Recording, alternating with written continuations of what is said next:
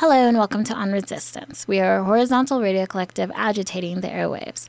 Today I will be joined with special guests who will be providing a skill share for us on the surveillance state. Would you like to introduce yourself? Hi, I'm Hu Manis. Thank you for joining us.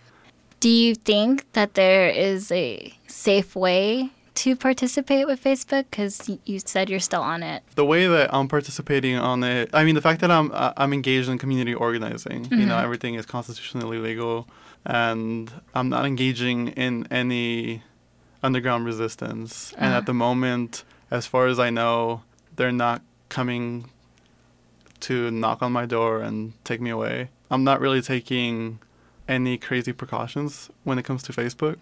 I do have my apprehensions, but in terms of using it safely, it really just depends on your situation, what it is that you're doing, and what your concerns are. It's becoming more accessible for the government just to have like backdoor access through Facebook, and it seems as though NSA and now this new cyber agency that was just created are basically monitoring everyone. So is it even the radicals or like the scary anarchists that they're going after, or is it everyone who's using Facebook?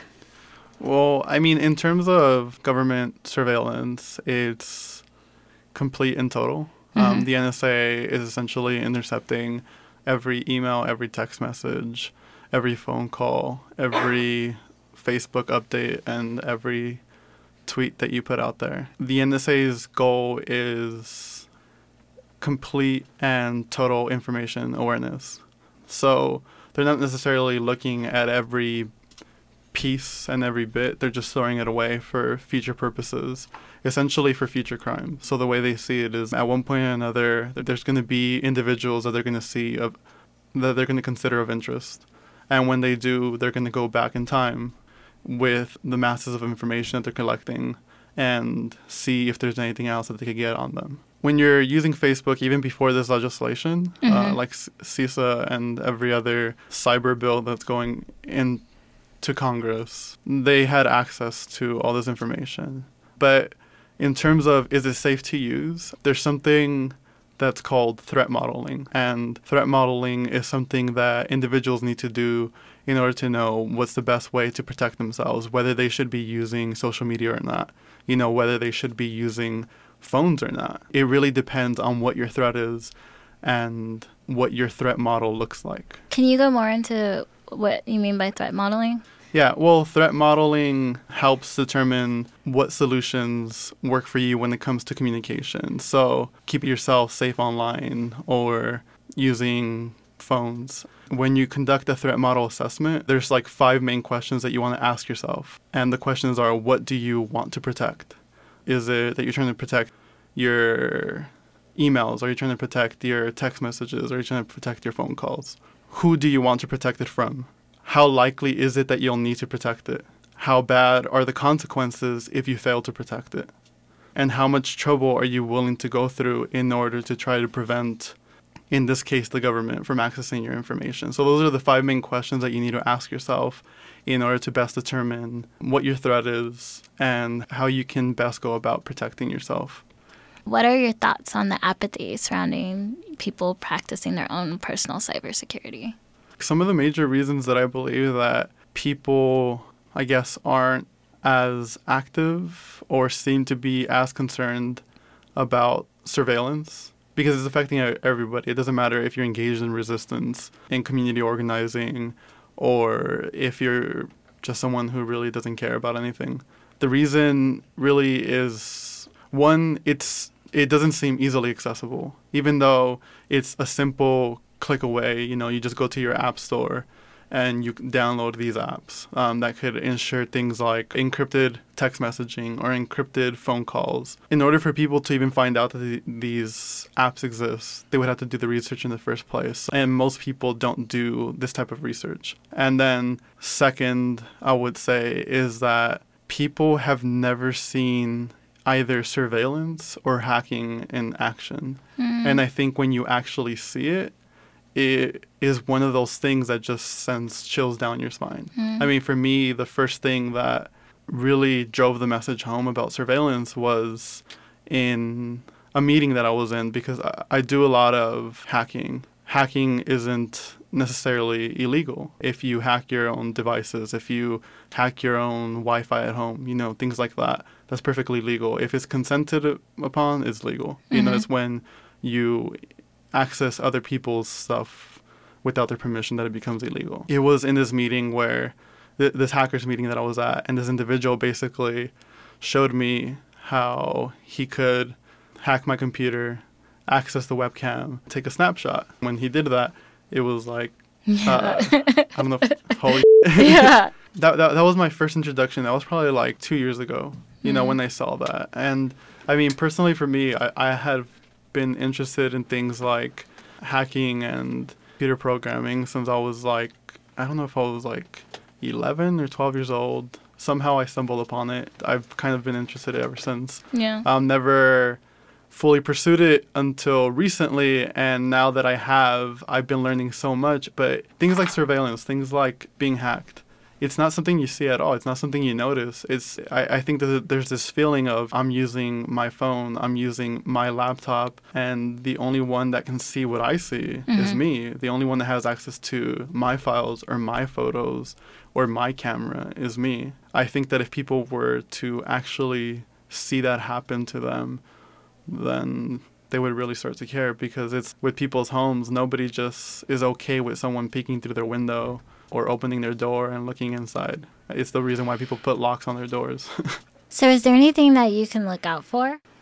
Well, the thing with that is that, let's see, it's really hard to know when it's that you've been hacked or that there's just a bug in your app or your phone, because that's really, really likely. I mean, there is an infinite amount of bugs in the infinite amount of apps that there's out there. So any one of those things could be crashing your phone, could be crashing your app, could be slowing it down. It's really a number of things that could be affecting that. So just from looking at it, there are things that you could do, but such as using antiviruses and stuff like that. But those aren't like 100% reliable. Like I said, in a lot of the work that I've been doing surrounding hacking, there's like methodical ways that you could go around evading things like antivirus. So it's a solution, but it's not a perfect solution. Actually, it segues perfect to my next question. What are some other accessible ways that people can protect themselves? Well, there's different things that people can use, I guess, for communications. So if you're trying to secure voice calls, then there's two different apps for iPhone and Android. For Android, it's known as Redphone and is by Open Whisper Systems. And Open Whisper Systems is essentially the group leading the way for encrypting communications. So they have Redphone for Android, and for iPhone they have Signal. So both Android and iPhone users can encrypt their phone calls. And these apps actually work with each other. So the only way that you're going to have an encrypted call, though, is if the other individual has the app as well. You can't be encrypted and then have the other person not be encrypted, then the communication is not going to work. But as long as you and the other individual are encrypted, then that's an added layer of security. Same thing for texting. For texting, there's TextSecure. And for iPhone, it's Signal. Are these free? Yeah, they're free. Cool. They're free apps. For email, it's not yet as easy as just installing an app and it's ready to go. There's something called PGP, which people can use for email. It's a little more work, but there's guides online on how to set that up. And the best place that I could point people to is the EFF has a guide. And the EFF is the Electronic Frontier Foundation, and it's called the Surveillance Self-Defense Guide. And so if people Google the Electronic Frontiers Foundation's Surveillance Self-Defense, they'll find this tutorial, and it actually goes into a lot of this stuff that I'm discussing, such as threat modeling, how can you secure text messages, emails, etc., how to be safe on social media and stuff like that. A lot of times Tor is also recommended. What are your thoughts on Tor? Well, there's been a lot of I guess, And also, can you explain what Tor is? Because I didn't. Sorry. Okay, yeah. Tor is supposed to be a secure way of using the internet, I guess, for short. And so what it allows people to do is things like circumvent censorship from governments, especially, I guess you could say, in more repressive regimes where they actually actively censor websites and stuff like that. It allows people to get around that censorship. But what it also does is help with surveillance. And the way that it does that is essentially it encrypts your communications and it jumps around these things called nodes around the world, and it makes your location look like you're in Russia or you're in Germany or you're even somewhere else in the United States. So that's kind of like the protections that it's supposed to give. Now, the thing about Tor is that it's had, I guess, a lot of up and downs lately. A lot of things that have been making people question its security, and some of those concerns are valid. But as of right now, I would say just like with anything else electronic, you don't see it as 100% safeguard against surveillance or being targeted. It's just kind of like this barrier that makes it that much more difficult to be targeted. Mm-hmm. So would you recommend that anyone on the internet should be using Tor? I guess it really depends what it is that you as an individual are doing. So if you're, say, just a activist or community organizer and you just don't want the government to know what you're doing, at least not so easily, because like I said, unless you're being specifically targeted, then all they're doing is collecting information. And something like Tor would actually help. So if all you're doing is doing research, you're looking things up online, then sure, use it at home. If you feel a little uncomfortable that maybe at a certain point Tor is going to fail, you know, and you won't know that it's failing because it's just, by fail, I mean that the government found a way around Tor and was able to access your information, then you could use Tor on top of, say, being at a cafe.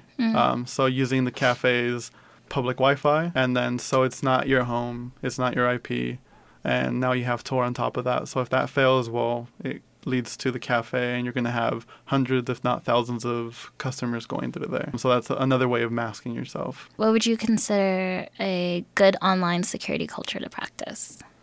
I would say that if you wouldn't say it to the feds, don't say it online. So, I mean, there's things that people are okay with saying at protests, so that means that there's things that aren't illegal. So if it's not illegal to share a news article, it's not illegal to share, a lot of this stuff. So that's okay, but don't be discussing certain things that could land you in jail, because they will. The DEA has actually been using things like Instagram and Facebook to bust people, and I'm not sure if they have started using that against activists here in the United States. At least that's not the reason they're giving for certain political arrests that have happened throughout the country. They're giving other reasons. They're definitely watching that. A good example to give in terms of how actively they're watching social media and key individuals is that there's this computer security researcher a few days ago was arrested. I think it was not arrested, he was detained by, I think it was Homeland Security. And essentially he does a lot of work around vulnerabilities, and he's done a lot of work around security vulnerabilities in airplanes. Some stuff came up about airplanes, and he tweeted a joke about, they should, really check this thing out about, he said something really technical, very specific to some planes. Yeah. And the stuff that he had prior knowledge of. Yeah. And when his plane landed, and given that this was like a really short flight, so it's not like, this happened a few days ago and now we're going after him. Yeah. He tweeted while he was midair, when his plane landed, there was federal agents waiting for him at the gate, and they came to get him. And they took him to interrogate him. That shows that they're actually actively watching social media. So he didn't say anything illegal. I guess they weren't able to charge him with anything, but they still detained him. They still questioned him. Yeah, basically don't be saying anything that You wouldn't say to the feds. What does internet usage look like under fascism? I mean, I guess the answer would be like what it looks like now if you also think this is fascism. We go based off of historical examples of what has been termed fascism, then we're definitely there. Because surveillance is complete and total. If you look at Soviet Union before the fall of the Berlin Wall and all that, it was East Germany where the Stasi existed. And they were considered to be the most fascist and have the biggest amount of surveillance in place. So essentially something like 1 out of 4 people were under surveillance or something like that. So it was like 25% of the population. And the United States and a bunch of other nations said that is outright fascism, right? Well, what the NSA is doing is not 1 out of 4. It is total. It is everyone. It is every single individual. They're collecting every single piece of information about everyone's life. So if that is what we're going to use to measure whether something is fascism or not, then yeah, we're definitely there. And we're far and above it. We're not yet at a point where they're actively using it against us, but they're definitely laying the groundwork and the foundation to essentially do whatever it is that they please. If they want to target individuals, they're going to be able to do it. The moment that they don't start liking something, that certain individuals start becoming real threats, then they will know who they're communicating with. They will know who their network is. They will know who their family members are. They will know where they're located. They will know essentially more about them than they know about themselves. We were talking before about the NSA, and you were telling me something about TAO. Can you explain what that is? The NSA, which is the National Security Agency, has a unit called TAO, and that's the Tailored Access Operations Unit. Now, this unit is considered to be the NSA's top secret weapon. It maintains its own covert network across the world. It infiltrates computers all over the world, and it also does something that most people, I guess, are just recently finding out. And what it does is that when you order a computer or you order a phone or any other electronic device, what the NSA has the capability of doing is actually redirecting the shipment from the company that you ordered it from to one of their own secret warehouses, where they will either implant a hardware backdoor or they will implant some software which will also be a backdoor, and then they will carefully wrap it back up. Not sure if they have their own packaging plant as well that says like Amazon or whatever, or Google or Samsung or something like that, but they're able to wrap it up so that it doesn't look it was ever tampered with. And they will ship it back, and there's really no delay. And so when you receive your device, whether it's your computer or your phone, they now have complete and total access to it. So no real, I guess, remote hacking is necessary, since they've already implanted something directly into your phone. And this is being done both domestically and internationally. They have people know of that because of leaked documents. People are aware of at least one warehouse in Texas, and it's certain that they have them located throughout the United States. Does that mean that Amazon or wherever you're shipping from, are they in on it, or are they intercepting it from them and they don't even know? As far as we know, people like Amazon, these companies don't really know, because they're actually even targeting companies themselves. So they're diverting the shipments that, say, some big companies are, what they're receiving. They're diverting those and putting backdoors into stuff like that. Now, is UPS involved? Is the Postal Service involved? Is FedEx involved? They might be. I don't know how they're able to divert it without the people that actually ship it knowing that it got diverted. So at some point or another, there's definitely someone that is involved. That's terrifying. How do we resist? The thing about being under targeted surveillance as opposed to just the general surveillance that the NSA does is that targeted surveillance is more commonly known as hacking. So that requires for an actual individual. The thing about that is that in general, like the NSA does bulk surveillance, and that's something that is done by software. And what it does is that it just watches as traffic goes by and telephone networks and internet networks, and it just gets them, stores it away at data centers. There's no real human involvement. There's no real human involvement. Now, when it comes to being specifically targeted by the NSA, that's where TAO comes in, the TAO unit. And that actually requires individuals, like actual people, to target you. So that's really expensive. They don't have an infinite amount of people to watch the millions and millions of individuals. So if they're going to be rerouting your packages because you're someone that is of interest, then the simple solution is don't order things online. Go to a major store where thousands, if not hundreds of people shop at. So just buy your device there. Don't order things online. That's one of the simplest things that you could do in order to keep yourself from being a victim of a hardware implant. Can you tell us who Jeremy Hammond is and what we can learn from him?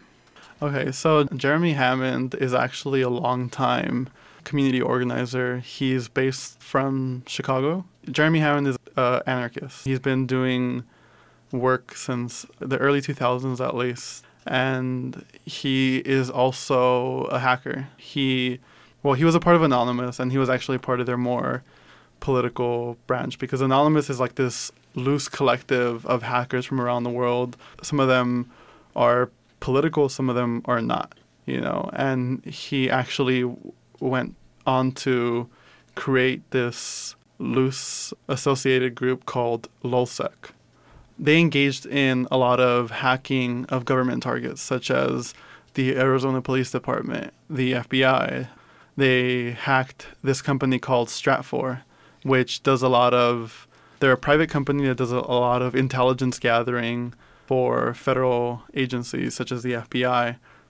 And they actually did a lot of monitoring of like Occupy and other such movements during that time. So what he did, his biggest hack, I would say, was Stratfor, which revealed that there was such monitoring of activists going on. He was actually caught. He was caught after, I'm not sure if it was like a year or so of engaging in hacking companies, but I think that at a certain, in a month or 2 month period, they were able to get like 50 targets or something like that. So they were like really, really proficient. The mistake that he made was that this group, LulzSec, they weren't people that knew each other in person. They met online.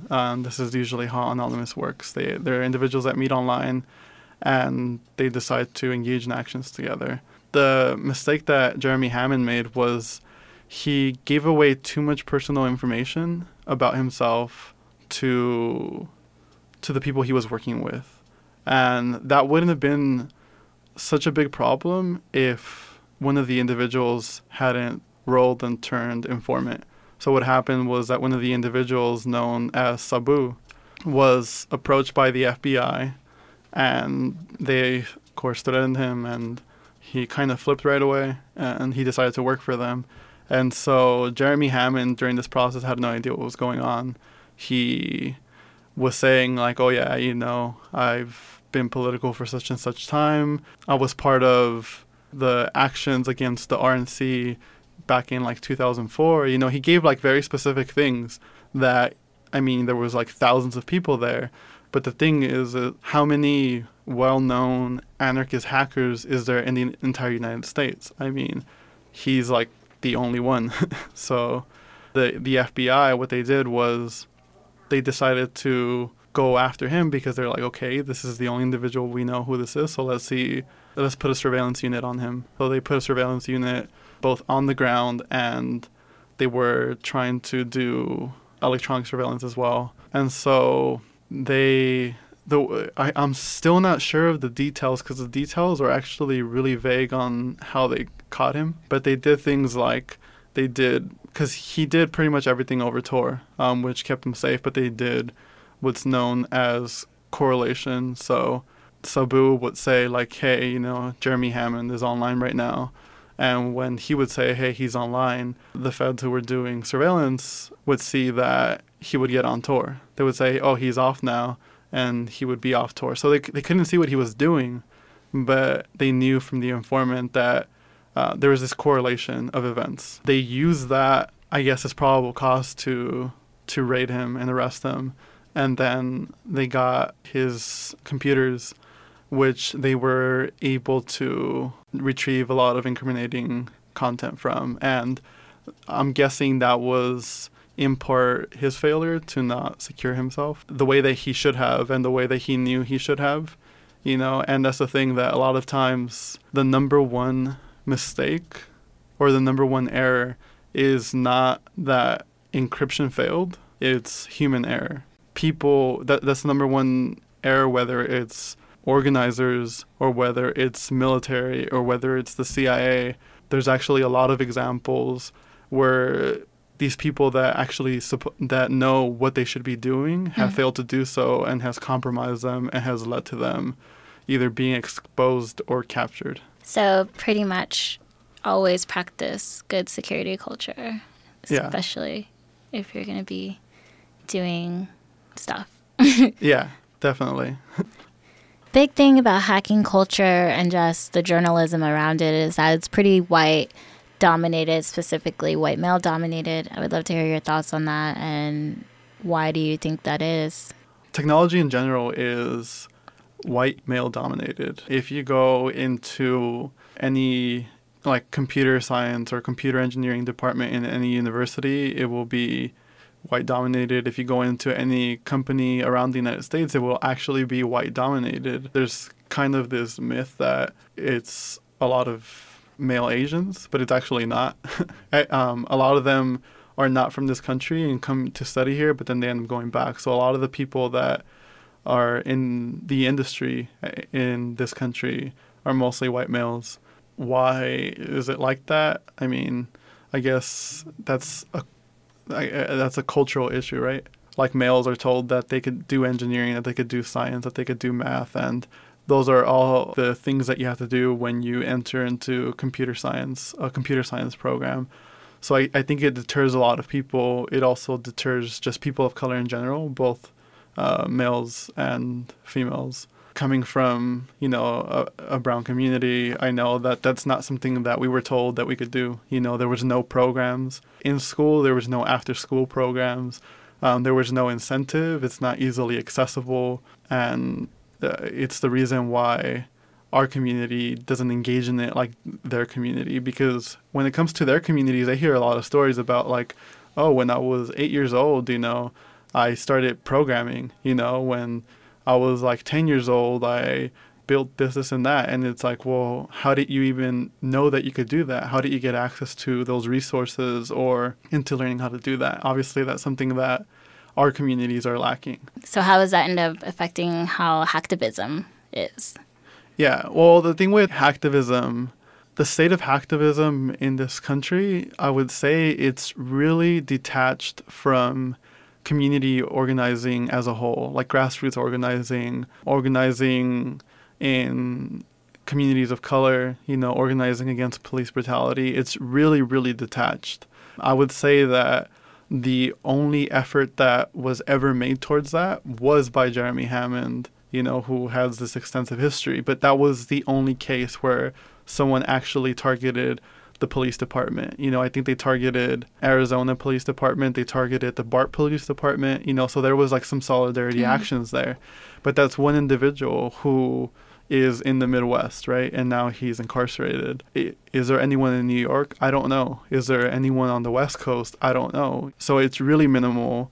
And in an age where our lives are dictated by technology, where we use it on an everyday basis for all our communications, for everything that we need to do, from homework to our job, to where we need to go, to using it for things such as filming the police, for using it to disseminate information in regards to resistance or issues that are affecting us. We definitely need to step up our understanding of technology, how it's being used against us, how we can use it in resistance, because we can use it in resistance. You don't need to be a hacker. You don't need to be a hacktivist in order to use technology for resistance. But in order for individuals and communities and organizations to be able to use technology to resist, they need to understand that technology first. So that's going to take some effort in part from a lot of community organizers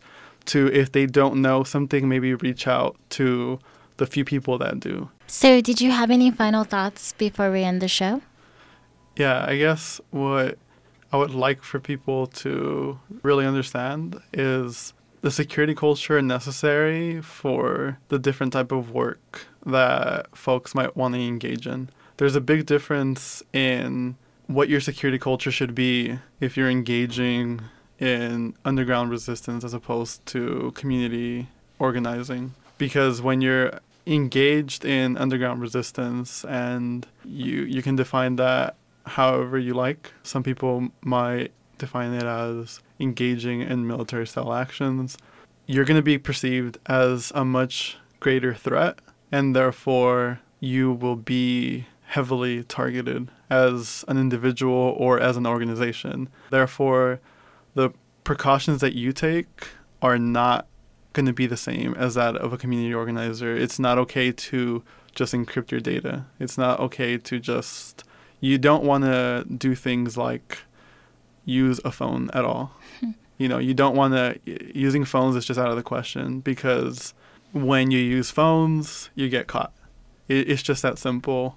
And there's a lot of research that individuals can do. One thing that they could look into is a talk given at Black Hat Conference. This talk was given last year by this individual on metadata. So what individuals could do is look up this conference, Black Hat, on metadata, and he goes into the case of a CIA group out in Italy who was operating covertly without the Italian government's knowledge. And they kidnapped this individual who turned out had nothing to do with anything. And the Italian government was able to uncover a covert CIA group working within their country. And another case is, I believe it was either the CIA or Mossad, were caught by Hezbollah out in Lebanon. And it was because of cell phones. So essentially, cell phones are something that you don't want to be using if you're engaging in underground resistance. This has all been very informative. So I think something we learned is definitely don't say anything to the feds that you wouldn't say to them directly. Something that me and one of my friends came up was don't let NSA into your bedroom.